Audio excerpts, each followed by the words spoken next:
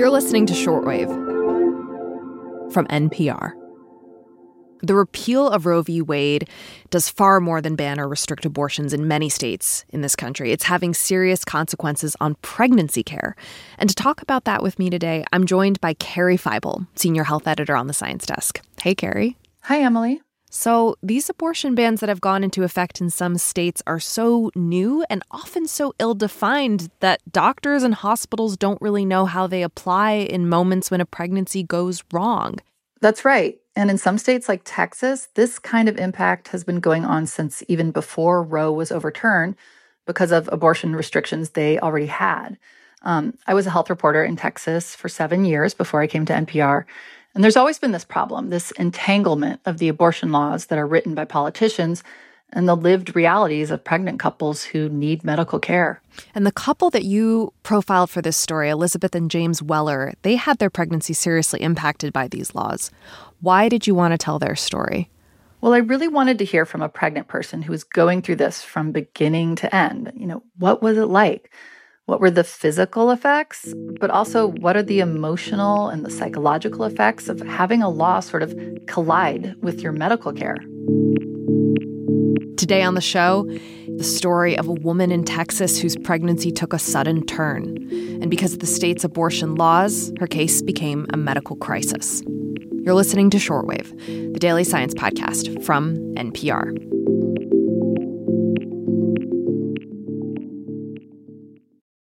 All right, Carrie, tell us about Elizabeth and James Weller, the couple you profile in this story. Where do they live?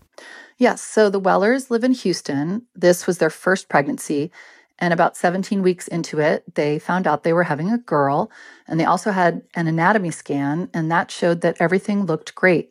There was nothing wrong with her, no development issues wrong.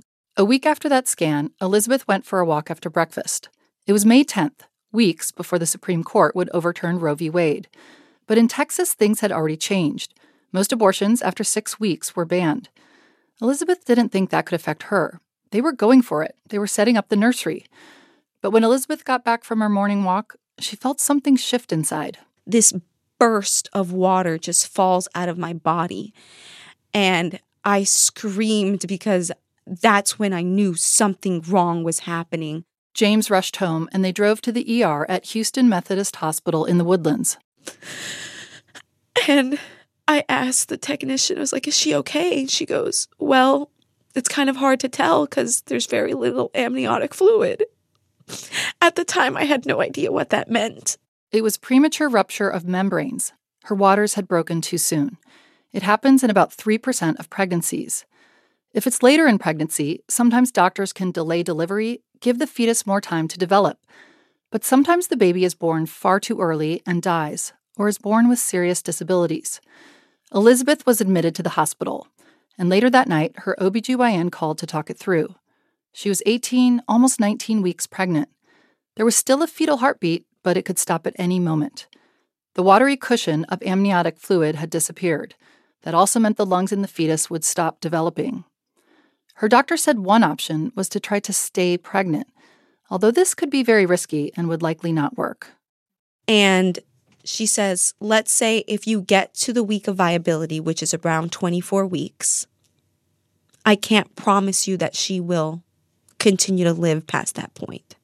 And because there's no amniotic fluid left, she's no longer going to be a developed baby. Elizabeth's doctor wouldn't do an interview for this story. But Dr. Alan Peaceman, a maternal fetal specialist at Northwestern University's Feinberg School of Medicine, says the chance of a fetus surviving in that state from 18 until 24 weeks is virtually zero. It's almost inevitable that the pregnancy is going to be lost anyway. And many women would say, why do I have to continue to carry a pregnancy that is doomed? And that's a huge psychological burden. Prolonging the pregnancy also meant Elizabeth could develop a serious or even life-threatening infection in her uterus. So her other option was to end the pregnancy. Elizabeth was distraught and heartbroken. She could never have imagined making that decision, but now she felt continuing the pregnancy was wrong. It felt scary and also cruel. You have to ask yourself, would I put any living thing through the pain and the horrors of having to try to fight for their life the minute that they're born. James was in total agreement. But the next morning, they learned it wasn't their decision to make. The Texas law was making it hard for her OB to arrange the procedure. I remember hearing her from my room speaking loudly about how nothing is being done here. Her doctor came back to her bedside. Elizabeth says she looked defeated. And she starts to cry, and she tells me, they're not going to touch you. And that you can either stay here and wait to get sick, where we can monitor you, or we discharge you and you monitor yourself, or you wait till your baby's heartbeat stops. The Texas abortion law meant they couldn't end the pregnancy as long as there was a fetal heartbeat. There was one exception, for a medical emergency. But wasn't this a medical emergency? Elizabeth was told no, not yet. She had to wait for more signs of a growing infection in her uterus. Dr. Peaceman in Illinois says the hospital in Houston was dealing with a state law that doesn't define what qualifies as a medical emergency. It's terrible, but the care providers are treading on eggshells. They don't want to get sucked into this, into a legal morass. Houston Methodist Hospital declined to comment on the specifics of Elizabeth's care, except to say they follow all state laws and that there's a medical ethics committee that sometimes reviews complex cases. At first, I was really enraged at the hospital and administration. To Elizabeth, it already felt like a medical emergency. She had cramps. She was passing blood. But she was told those weren't the right symptoms. She needed a fever of 100.4 and chills. Her discharge had to be darker, and it had to smell bad. Then they could proceed and end the pregnancy. To them, my life was not in danger enough. Elizabeth says she realized later the hospital was just as trapped as she was. It wasn't that the Methodist hospital was refusing to perform a service to me simply because they didn't want to. It was because Texas law put them in a position to where they were intimidated to not perform this procedure. Under Texas law, doctors can be sued by almost anyone for performing an illegal abortion. Elizabeth was discharged, but she was barely out the door when her phone rang. But as I'm leaving Methodist, I get a call from Methodist. And it's this woman who is saying, "Hi, Miss Weller. You're at the 19-week mark. So I'm here to call you to register for your delivery on October 5th so I can collect all your insurance information. How are you doing, and are you excited for the delivery?" And I just cried and screamed in the parking lot. This poor woman had no idea what she was telling me. And I told her, "No, ma'am. I'm actually headed home right now because I have to await my dead baby's delivery." And she goes, "I'm so sorry. I'm so sorry. I didn't know." Elizabeth went home to wait for one of two things to happen, both awful: for the fetal heartbeat to stop or to get sick enough to become a medical emergency. The next day, Thursday, she started throwing up. But when she called, they said vomiting wasn't one of the symptoms they were looking for. On Friday, she called back and begged to get in. Maybe the fetal heartbeat had finally stopped? They went to the office. The heartbeat was still there. Her OB had been calling other hospitals, but none of them would help. Right there in the office, James started looking for flights to states with less restrictive abortion laws. And he and I kept telling each other, what is the whole point of the Hippocratic Oath? To do no harm. And yet we're being pulled through this. They went back home. They started booking tickets. And then suddenly Elizabeth felt another gush of fluid leave her body. The color and odor were much worse. They called the doctor again. Now they were told to go to the ER and hurry. These symptoms showed the infection was getting worse. Elizabeth and James rushed back to Methodist. They were still checking into the ER when her OB called again. The ethics panel had reached a decision. They found a doctor from East Texas who spoke up and was so patient forward, so patient advocating, that he said, "This is ridiculous."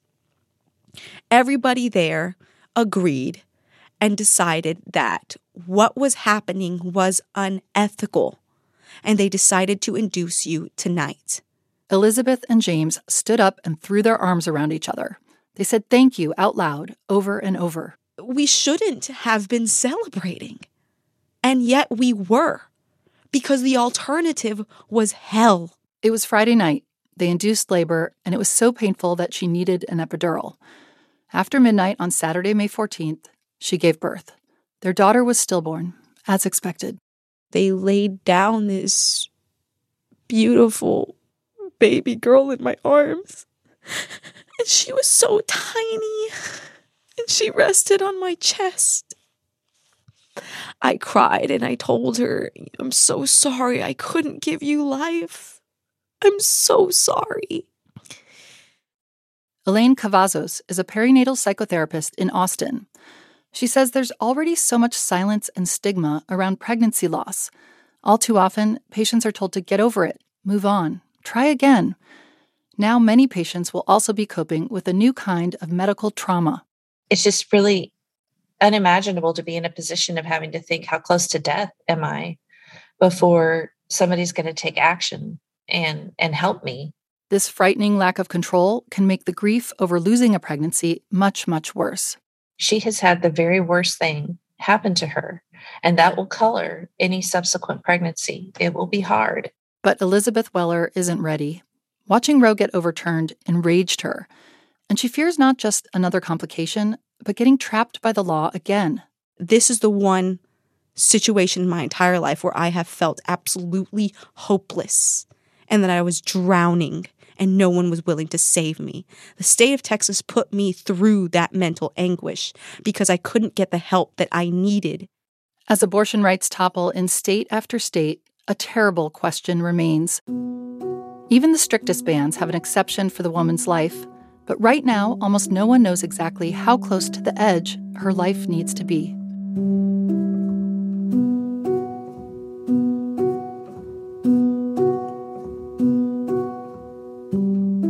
Carrie, I barely have words listening to what Elizabeth and her husband went through. How common is Elizabeth's experience? Do we even know? Well, I mean, this particular complication, premature rupture of membranes, we know that happens in about 3% of pregnancies. But the broader experience of not being able to proceed with their medical care and having a delay, I mean, we don't really know how often this is happening in places like Texas. And we don't know how common something like this could become as more states outlaw abortion. But there was one study that's tried to get at the actual impact of the Texas law. They studied 2 hospitals in Dallas, and they had 28 patients there who had similar situations to Elizabeth's, meaning very dangerous complications early in their pregnancies, but there was a delay in care because of the law. And in those cases, all but one lost the fetus or the baby died soon after being born. And for the patients themselves, almost half of them got an infection or had a hemorrhage. And, you know, doctors do know a lot about how to handle these problems, but what's really changed now is geography. I mean, that's one of the biggest realities of life post Roe v. Wade is that what you can expect out of your pregnancy care really depends on the state you live in. Right. And not only that, I mean, how are the doctors interpreting the law in your state? How cautious are they being? And what's difficult, I imagine, is simply not knowing how it will play out if you're preparing to have a baby. I mean, I just can't imagine having to wait around and see when the hospital will think I'm sick enough to get medical help at any turn in my pregnancy, you know? Yeah, and that is, you know, the big reason why I wanted to tell Elizabeth's story. It's really significant. I mean, physically, she's okay, but it was really, really hard, as you heard. And we do talk more these days about things like postpartum depression, but people can get depressed or anxious during pregnancy too. And that's often linked to changing hormone levels. So if you do have a miscarriage or lose the pregnancy like Elizabeth did, I mean, hormones change then too. And now there's this growing fear that if you add a medical trauma of having a delay because of an abortion law on top of that, then that can raise the risk of depression, anxiety, even PTSD, or even suicide. It's really hard to talk about, but given how common it is, it's kind of shocking we don't talk about it more. What do you make of the fact that stories like this are starting to emerge in light of these law changes? Yeah, I mean, we sort of have this belief in society that most pregnancies are fine. And if you get past the 8 or 10 weeks, then, you know, babies will be healthy. And it's true that in the majority of pregnancies, things are okay. But, there's so many pregnancies. And even if just a small percentage of them end up having complications, that's still a high number. And if your pregnancy was not okay, often people can be really quick to say, well, you can always try again. There's a happy ending in your future. And that can make people think, I should stay quiet about this, about losing a pregnancy. So, there's always been this silence and stigma around these stories. And now the fear is that these state laws could make pregnancy loss even more of a taboo subject. Carrie, thank you so much for bringing this conversation to all of us. It's been really great to talk to you. You're welcome. Thanks for having me. This episode was produced by Rachel Carlson. It was edited by Rebecca Ramirez and also fact-checked by Rachel Carlson. I'm Emily Kwong. Thank you for listening to Shortwave, the daily science podcast from NPR.